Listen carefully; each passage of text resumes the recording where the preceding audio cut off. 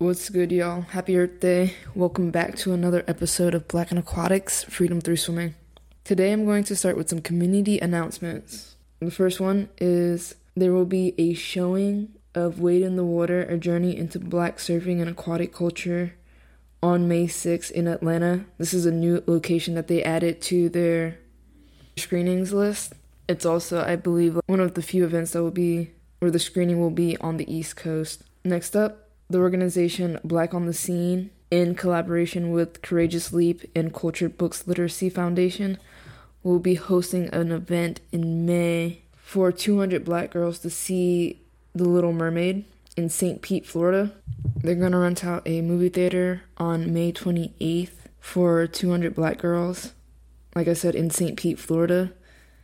They're going to be doing a book giveaway as well, and they will get vouchers for free swimming lessons with Courageous Leap. To make this happen, the organization is trying to raise $15,000 for the event. I'll be sure to post the GoFundMe link in the show notes.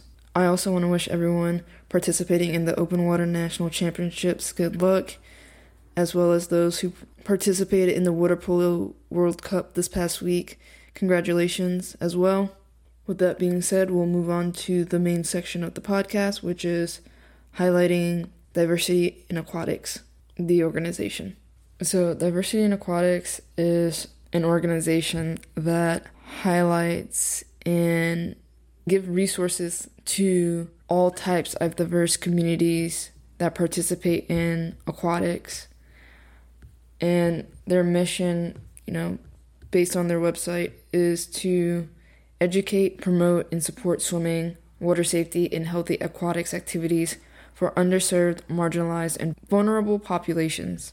With summer right around the corner, this is an organization that you should follow for the resources that they have available and the information that they share, the knowledge that they share. It is led by Executive Director Dr. Marion Lynch, and they also have about 8 aquatic councils as well, those being the Caribbean Council, the HBCU/HSI, so the Historically Black Colleges and Universities, and Hispanic Serving Institution Council.